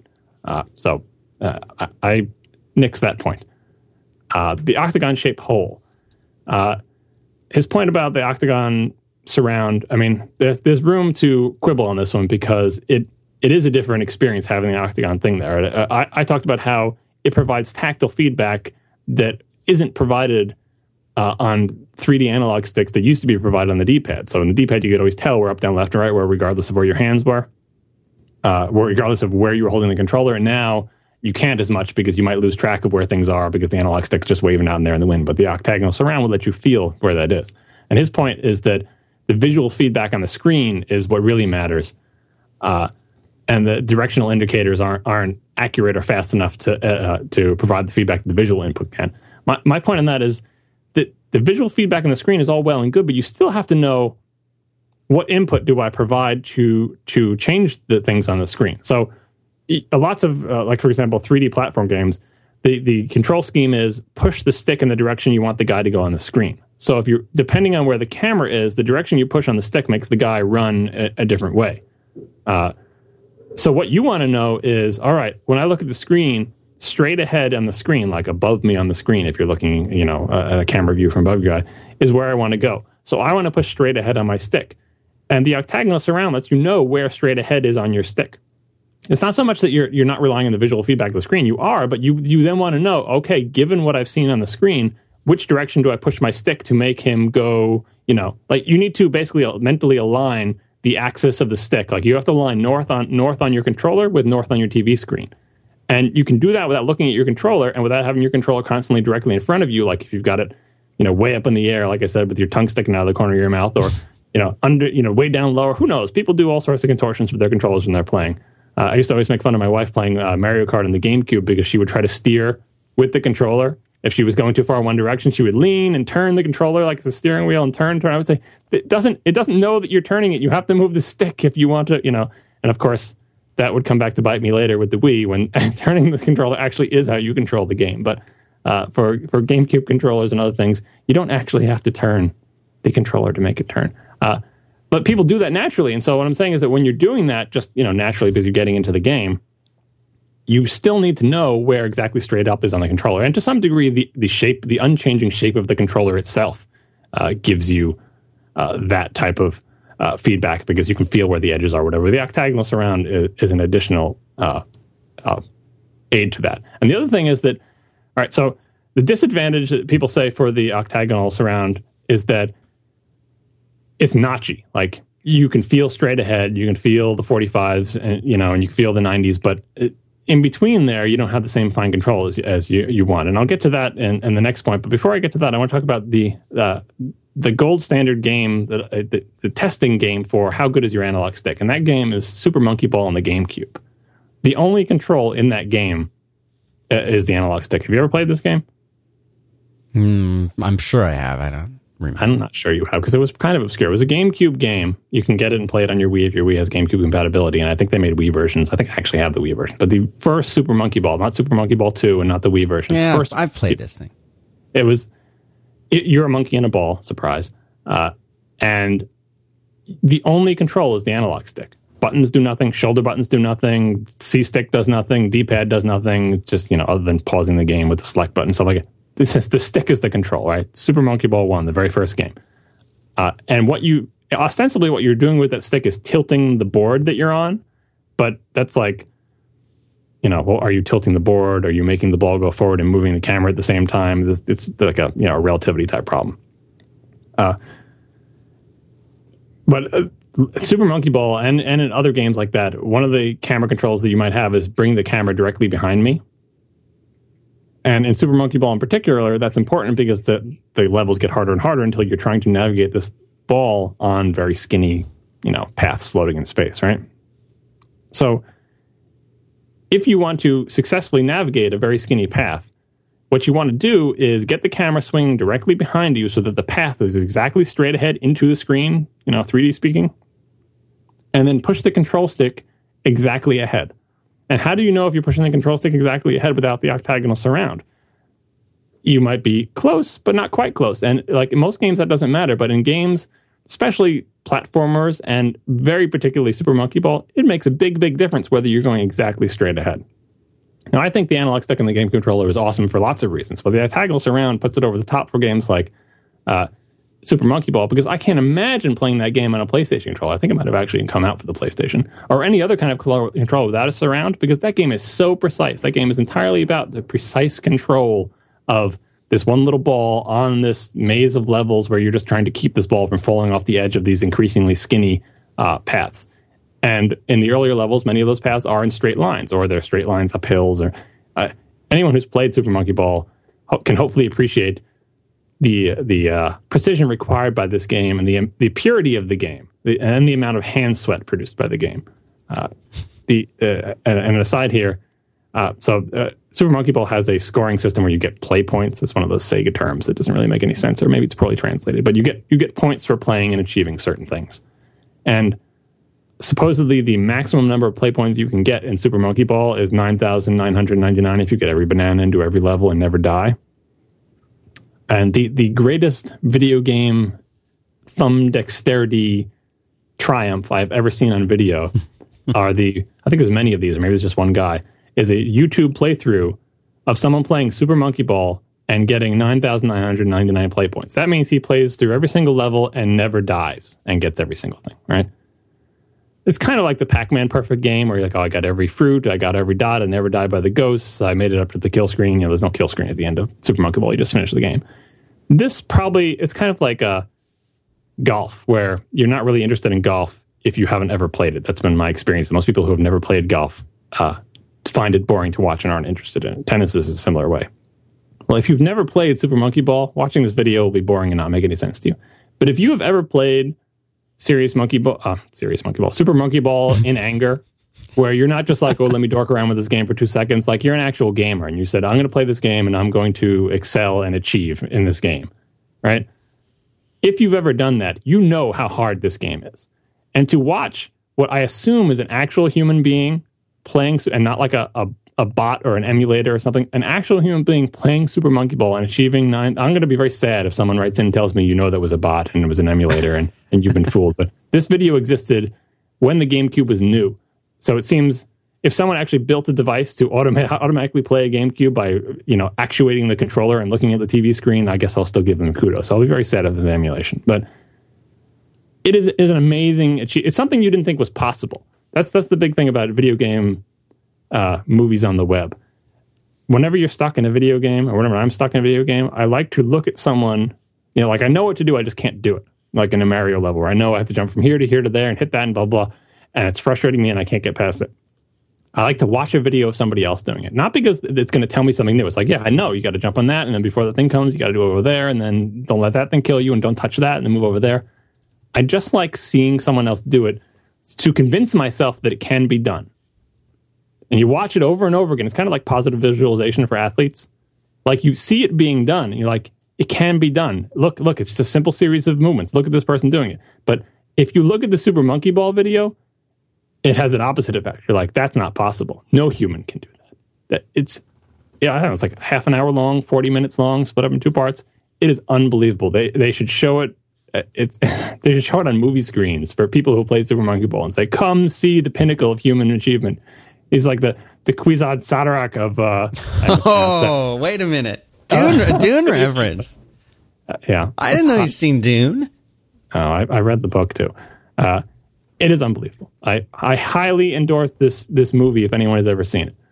If anyone has ever played Super Monkey Ball. People who haven't, I'm sorry for wasting your time. All right, so... Well, hold on. Let's do it. Let's do our second sponsor. All right. Can we do it? Yes, you can. All right. Yeah. Rackspace. These guys, you got to think of them three boxes. Draw 3 boxes in your mind. In the first one, put managed hosting. This is the best first-class managed hosting in the business. This is servers that are racked on demand, configured the way you want them, with human beings waiting to help you. Restart them, reinstall operating systems, configure them the way you want, whatever you want. Second box, cloud hosting. You all know what that is. These guys are the masters of cloud hosting. The third box, hybrid hosting. Combination. They're the only company out there that I'm aware of that offers both and that interconnects them and that understands both. So what that might mean is, for some reason, maybe you've got some super intensive application that you really don't need the scaling stuff for it. But later you do, or a different aspect of your business does. They can tie all this together. The only ones doing that, as far as I know. They're there for you when your business grows too. That's the thing. You can't outscale Rackspace when it comes to growing your business. So go to rackspace.com/5x5. They have special deals there for you guys on cloud servers, CDN, scaling services, all that stuff. And I just, while we were doing the show, I don't make it a habit to check my email, but you told me to go and look for this D. Sheehy email with the hands. So right in there, came in 20 minutes ago, my buddy Michael over at Rackspace. Here's what he says. Hey, Dan, we're hiring a senior UX person at Rackspace. This could be in San Antonio, could be in Austin, could be in San Francisco. He says this is an awesome job, literally turning Rackspace.com into world-class websites. He says, would you mind sharing this with your peeps? He actually said peeps. He says, I figure 5x5 listeners might be really interested. So what I'm going to do, there is a link here, and I'm going to drop this into the show notes. This looks like a really cool, awesome job. So go check it out. Thanks to rackspace.com/5x5 for making the show possible. I just realized when you said the name of the person who sent the email that I had been reading the last letter as an N and not an H and saying Sheeny. It's not Sheeny. It's, according to the man himself, it's Shee. Shee. Okay. SHE hyphen and then 3 E's in a row is his explanation of how to pronounce it. So I apologize for mangling your name and calling you Sheeny. Although Sheeny would be easier to pronounce, so consider changing your like name. Martin Sheeny. Yeah, Martin Sheeny. It's like it's something that's very Martin Sheeny when it's, you know. It's exactly what I was thinking. Yeah. So back to that octagonal surround I said I was going to get back to. one of the other complaints about it, besides being notchy, is he says that the octagon hole won't help until the stick has reached full deflection, and by that time it's probably too late, and the target has probably been overshot. So the idea is that you only touch that octagonal surround when you hit the limits of your reach. So why would you if you're going to instantly go to full deflection, why not use a digital pad instead of an analog stick?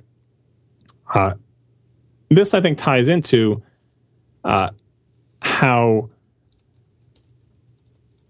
the octagonal surround prevents fine-tuned movement. In my experience, when you need to do fine movement of slight changes, you're not at full deflection, because if you're at full deflection, you're just slamming in one direction or the other. I find I can make fine adjustments. You just slide it along the flat sides of the octagon. You can make small adjustments like that, but most of the time when I'm making small adjustments, I don't have it at full deflection. So I think the octagonal surround doesn't say, why not just use a D-pad, because you've still got the full range of motion in there. And lots of games, the other aspect of this is that, well, I don't know if lots of games, but some of the games that I've played, lots of games do use full deflection movement in analog games, but you still do require fine control. So a good example are 3D Mario platformers, where you're routinely going at full deflection when you're just running in a particular direction or another. And a complication on this, or a subtlety of this, is that in some Mario platformers, not so much now, but in the past, like Mario Sunshine on the GameCube, one of the things you can do is you can lock the directional stick in, straight ahead, right? And then basically steer Mario, or, control where he goes on the screen by using the C stick, the camera stick. Because what you're doing is just saying, I'm just going straight ahead, but I'm going to use the C stick, small deflections on the C stick, not at the extremes. The regular analog stick on your left thumb is fully deflected going straight forward. And then you are steering with small, subtle movements to the camera stick. Because as you turn the camera, because of the way a relative motion works, as you turn the camera, straight ahead becomes a different direction in the 3D world. So that's another example of where full deflection is needed in an analog game with fine-tuned control. And the other thing it points out is that if full deflection is required, an octagonal surround prevents it in some directions. I don't think that's necessarily the case. If you can imagine the range of motion of an analog stick where 0 is in the middle, and then at one of the extremes there's you're at 1 or something, just look at the octagon and draw a circle that fits within the octagon. That is maximum deflection in all directions. The fact that you can go past maximum deflection just continues to send the maximum value out through the to the system. So you're not actually missing maximum deflection in some directions. Maximum deflection is achievable in all directions. It just that you can go past it when you go into the vertices. This is another instance where I'm waving my hands around. I hope you can visualize an octagon with a circle inside of it and understand what I'm saying. Sharp edges. He says, I mentioned something about sharp edges on a DualShock, and he has no idea what I'm talking about. There are no sharp edges on his controller. So I've got my DualShock 3 here in front of me. The sharp edges that I were talking about were the holes that R1 and L1 come out of. So R1 and L1 are the shoulder buttons. There are holes in the case, and the shoulder buttons poke out of them. And when you press the shoulder buttons press in to basically be flush with those holes. The holes themselves are kind of beveled, where it's not just like a hole cut in a thin piece of a thin plastic wall. There's actually a bevel there, but the edge of the bevel, kind of like the edge of a MacBook Pro, is sharp. Now, it's on an angle, so it's like, the surface of the controller, and then there's a bevel on an angle, but where those two things meet, where the direction of the surface changes from being, parallel to the surface of the button to tucking in on that bevel, that thing is sharp enough that I can imagine you could, cut something with it if you were to remove the button from the hole. And where I interact with that is in games that require a lot of holding down of R1. So, for example, Shadow of the Colossus, where R1 is the gripping button, is basically the main mechanic of that game. And for most of the entire game, you will be trying to hold down R1 in various sequences. And it's a tense game, and you will find yourself holding down R1, using more force than is necessary. Although I think it might actually be force sensitive, so maybe they're encouraging this. Does anyone in the chat room know if R1 and L1 are pressure sensitive on the DualShock 3? Anyway, the point is, I'm holding it down for a long time, and I'm holding down hard. And even if I wasn't holding down hard, that edge is there, and it irritates your hand because it's something that the fleshy part of your finger is pressing against for hours, on and off, but mostly on, during a very tense game. and I've got that little sharp surround on the R1 digging into my fingers. And you say, oh, you're holding it too hard, or the fleshy part of your finger is too fleshy, and it's leaking to that edge, or it doesn't really hurt that much. It's just an irritant. What I'm saying is that the trigger should be designed with the idea that a finger is going to be pressing down on it, possibly for a long period of time, possibly harder than you think it's supposed to be. And if they made them pressure sensitive, then there's no excuse, because obviously they expected people to hold down hard on them. A lot of people who wrote in with feedback complained about the PlayStation triggers on the DualShock 2 and 3, that unlike a trigger on a gun or on many other consoles that sort of hooks your finger, that these things slope away from you. So if you're holding them down for a long time, slowly they slip out of your finger. It's like if a trigger on a gun was, trigger on a gun looks like a crescent moon kind of poking down from the gun. Imagine if the crescent went the other way, and that was your gun trigger. No one makes gun triggers like that, but the PlayStation shoulder buttons are shaped like that, especially on R1 and R2 and R3. R1 and R2 are more kind of flat, but they are convex instead of concave. And finally, he talks about Xbox asymmetry, which is a common complaint about the Xbox from PlayStation fans, is that, well, the analog sticks might be in weird places on the PlayStation controller, but the Xbox is worse because they put one in the primary control location and one in the secondary location because the buttons are in the primary location on the other side.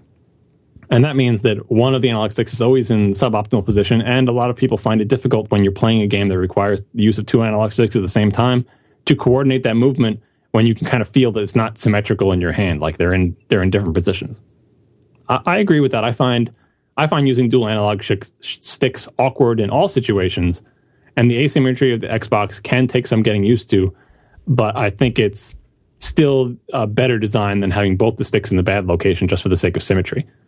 Because a lot of games don't use both sticks. In fact, I would say most games don't use both sticks. And maybe if you play all first-person shooters, then maybe that's not the case. But I play a lot of platformers and third-person games, and they tend not to use both sticks at the same time for the entire course of the game. At the end, he has a section called, "If it ain't broke, don't fix it." Well, I expected that to be the attitude. I applaud him for the thoroughness of his points. He didn't really convince me of anything, but he had clearly thought about it and clearly expressed his preferences. Oh my God, this just goes on and on, doesn't it? I'll try to get through these quickly. Xbox controller conspiracy theories from a couple of people. Toby Coolstock writes in with my favorite one, saying that the Xbox controller, which we talked about, the original Xbox controller that was big, and I said how it was big because it's like they recognized that the average aim of gamers was going up, and let's make something for the size for adult hands. His theory is that it was a marketing, I'm reading from his email, a marketing sleight of hand in the same vein as those KFC adverts that put the tiny cheesecake really close to the camera to make it seem a respectable size. First of all, I am amazed and scared and confused that KFC apparently sells cheesecake. Is this accurate? I never heard. Seriously, does KFC sell cheesecake now? What? I'm out of touch. Apparently, they probably do. I wouldn't surprise me even a little bit if they did.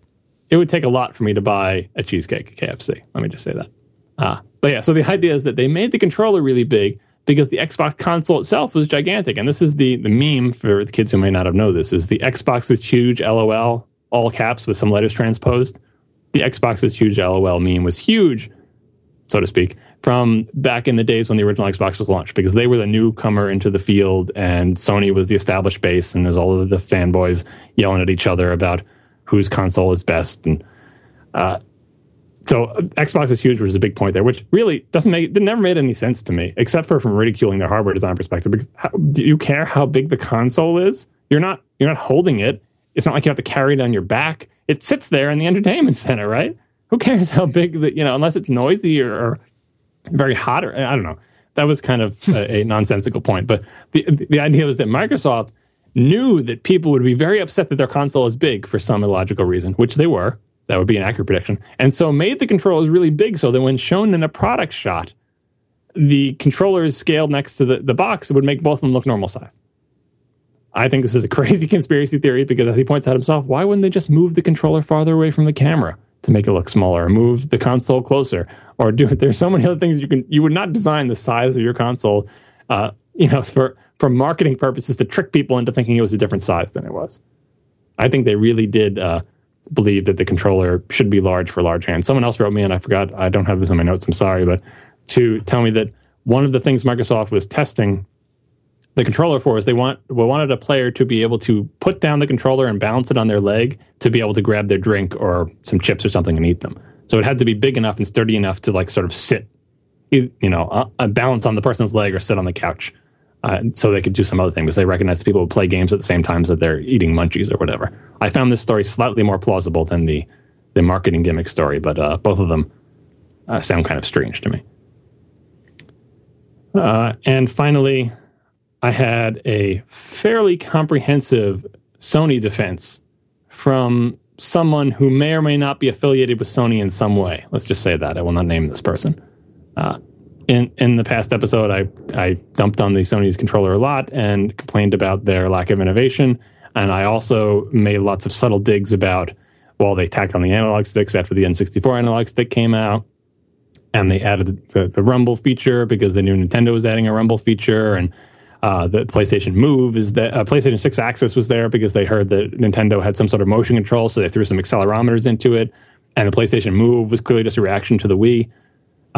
All these points I said, this is just speculation. I don't know any of this for sure. Sometimes the timing doesn't line up. People say, well, how could that be? Because this came out before that came out. Like, timings for product launches versus product development are fuzzy enough that you don't know, like, well, did they just hear from their, from inside sources that Nintendo was planning a motion control, so they put accelerometers in a 6-axis, or did they have no idea that Nintendo was doing motion control and they planned the 6-axis all along, and on with the rumble feature of who had it first or who had the idea first and stuff like that. The meta point before I just discuss these individual points is that it doesn't really matter who got what first and who did what. It matters what people shipped. And the bottom line is that Sony shipped the same controller essentially for years and years, and Nintendo continued to ship something that was different, and they kept trying to improve. That's my main complaint. It doesn't matter who got what idea from where, or who was technically the first to do this, or whether this thing was done.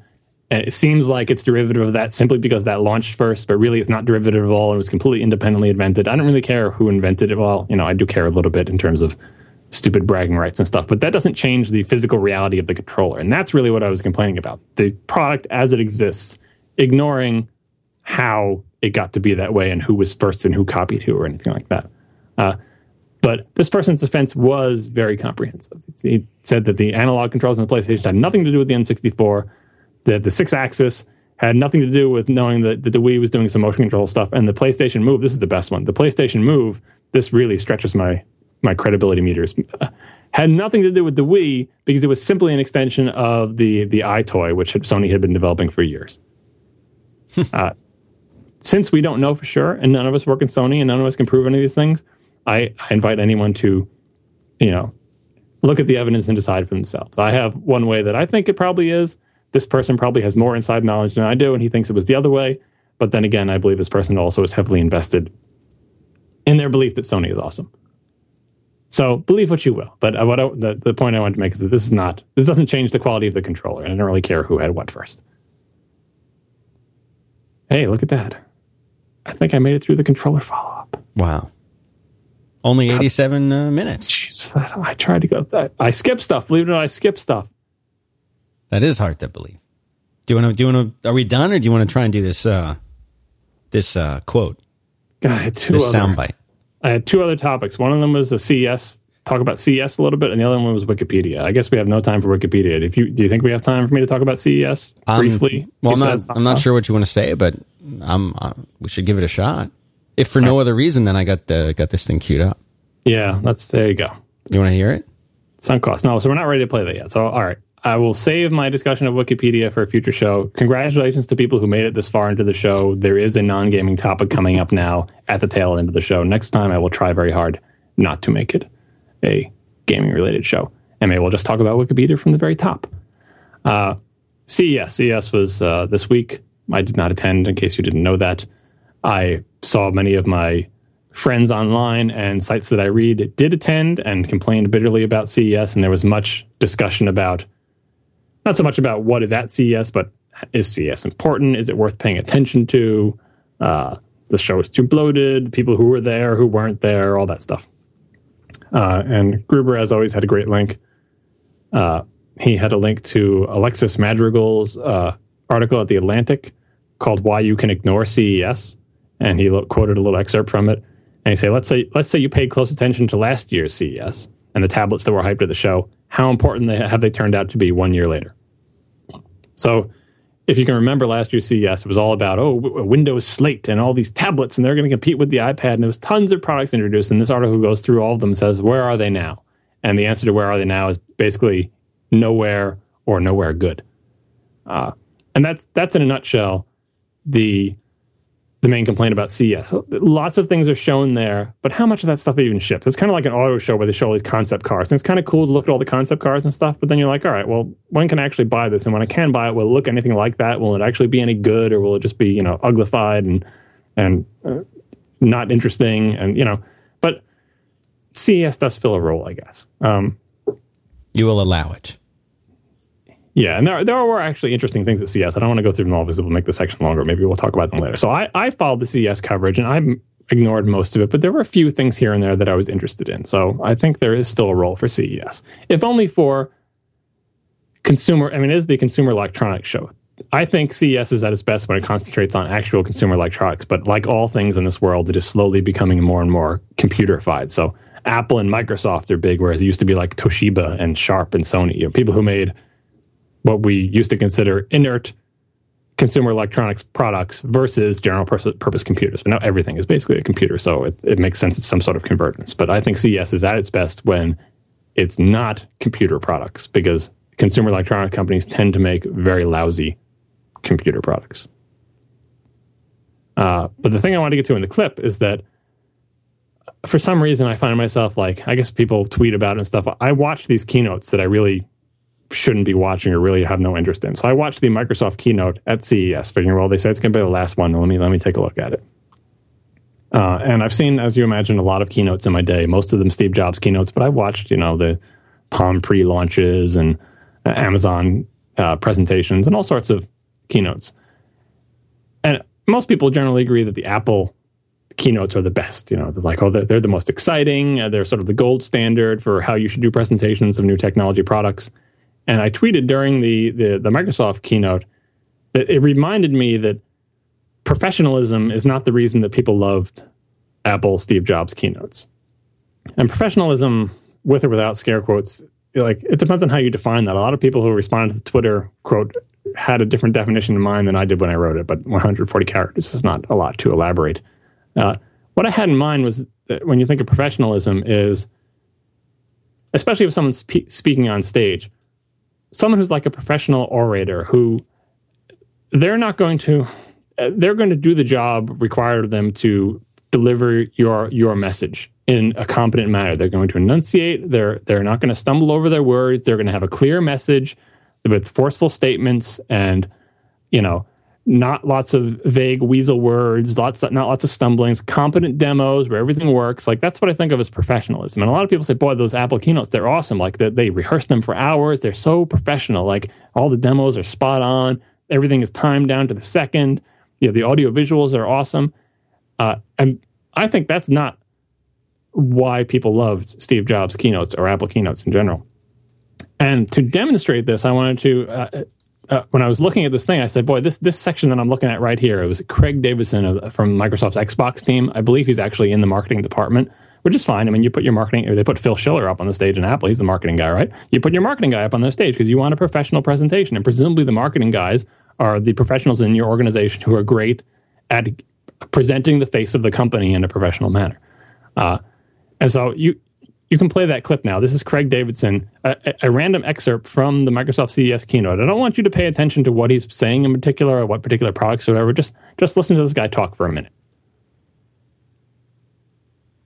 Our growing lineup of great TV and entertainment partners on Xbox, including AT&T Uverse TV, TELUS, Telefonica, and many more. With lightning-fast voice control with Kinect, a world of entertainment content, and the ease of discovery using Bing, Xbox is your all-in-one entertainment device for the living room. All the experiences you just saw are available now. But what comes next?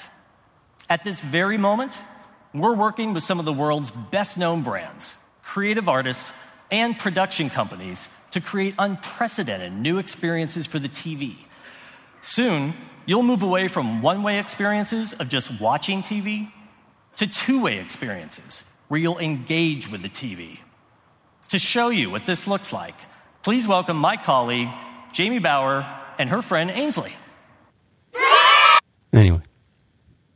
Yeah, so they had eventually some other people come on stage and do a demo. I don't want to pick on this person talking because I think that was there's a reason. He did a good job speaking, right? You could understand what he was saying. Sure, the message clear. he was delivering was fairly clear. Nice little reverb. Yeah. Now, the thing that all the people in the chat room are complaining about, because they're primed to already agree with me, is that it sounds like an infomercial. And it does. The point that I would get is it sounds like he's reading a script, because he is. It sounds like he's reading a press release. Someone worked on this language and decided this is the message we want to deliver, and we're going to have a professional who's a great orator, or obviously not a great orator because everyone doesn't like how he talks, up there reading the lines that we wrote in our meeting. He's reading marketing copy. Right.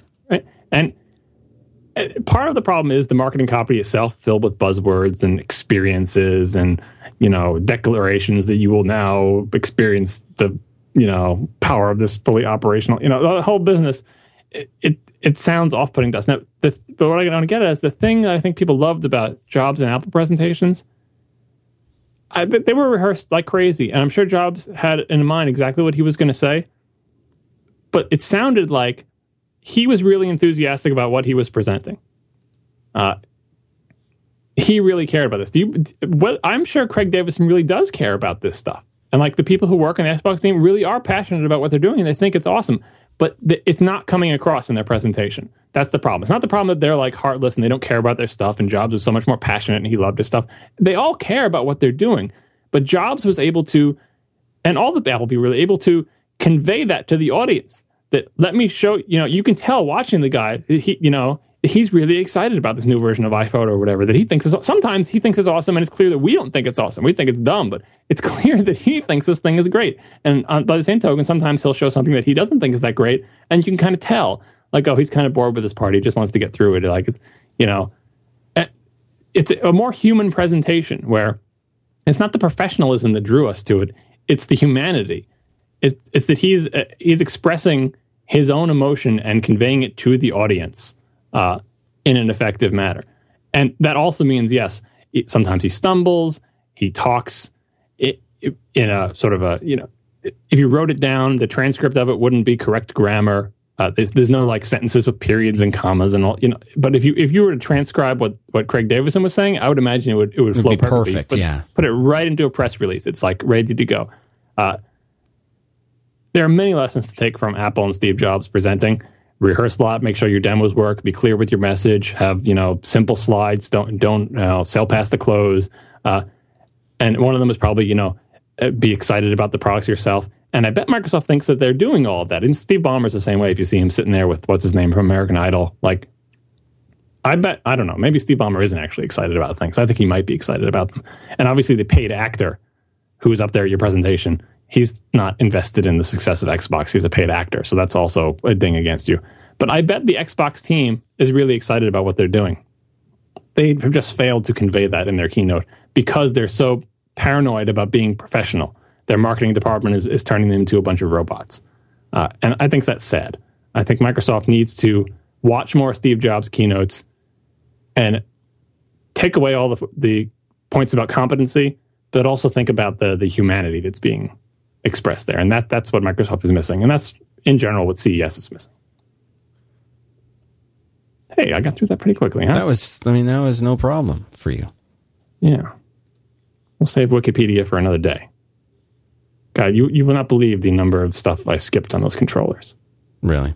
I thank you all for the controller feedback. I tried to air as many of the valid points that I thought I could without overstaying my welcome.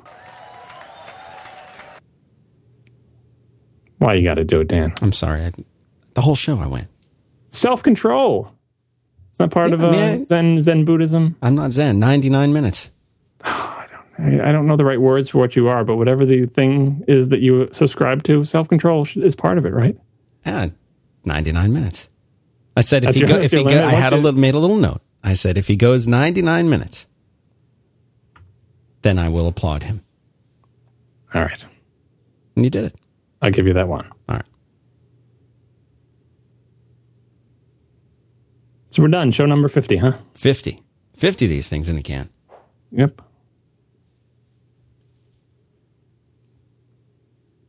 Been a good year. Big year. The big question is, will we be doing any more of these shows? That's what remains to be seen. Will we do another year? No one will know. They'll just have to tune in next week and see what happens. Actually, next week, we should mention this now, because in a mere 4 days from now, Monday, which is a holiday here for many people, not for me, in the United States, we are going to be doing a special show. Is that correct? That is correct. I'm very happy that you remember. Well, I have it here on my calendar. That's good. We are doing the first. I would be very hesitant to call it a show, because the implication that it's a show implies that it's maybe weekly or ongoing or whatever. Here's all I'll say, is that we have created a small venue for which to talk about things relating to movies that fall outside of the scope of the other shows. Now, on the talk show, we would do episodes of where we would talk about James Bond. You didn't especially want to you didn't want to make it part of this, and we weren't sure, would we do it as a whole other episode? Would we do it as a different show? So what I'm probably going to do is just sort of have a splinter show, if you will. Like a 5x5 goes to the movies kind of thing, as a place where this show and maybe others like it, where we go, what we're doing is we're talking about Goodfellas. And I will probably watch the movie at least 2 or 3 more times before Monday, when we are set to talk about the show. Just so that I feel fully, back up to speed. I've probably only seen the movie 50 or 60 times so far. So I want to see it a few more times before I feel I'm ready to really talk about it.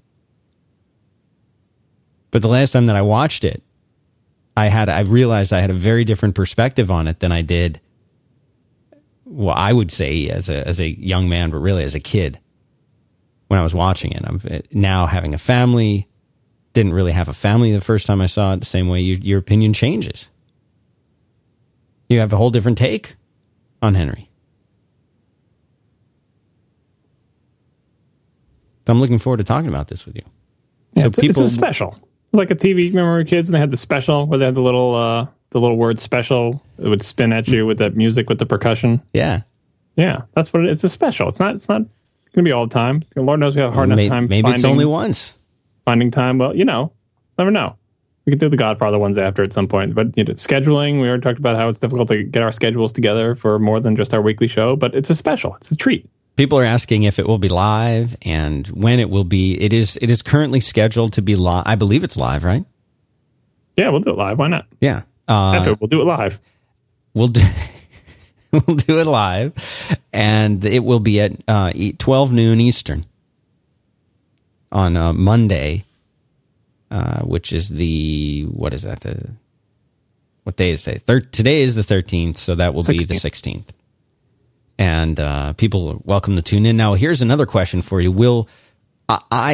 There's so few potentials for this on a show without us having to bleep everything, but do you want to have sound bites? My thinking was that we might want to have sound bites.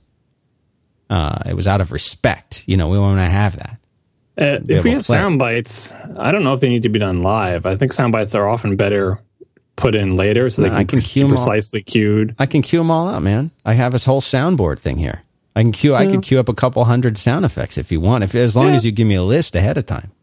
I don't know if I have things that I want to cue up in particular. So you can just, we all know what you're gonna, this popular scenes and sayings that I think we can remember. But the thing is, if I mention something you don't have the clip ready, so what? You could add it in post. Yeah, all right. But really, I would imagine the people listening to the show have already seen the movie enough that they can hear the clips in their head. But yeah, ittle be nice to have the clips added in there. We'll see what we can do. I don't want to promise anything. Yeah, because otherwise, the other thing is we don't want to end up just playing the whole movie.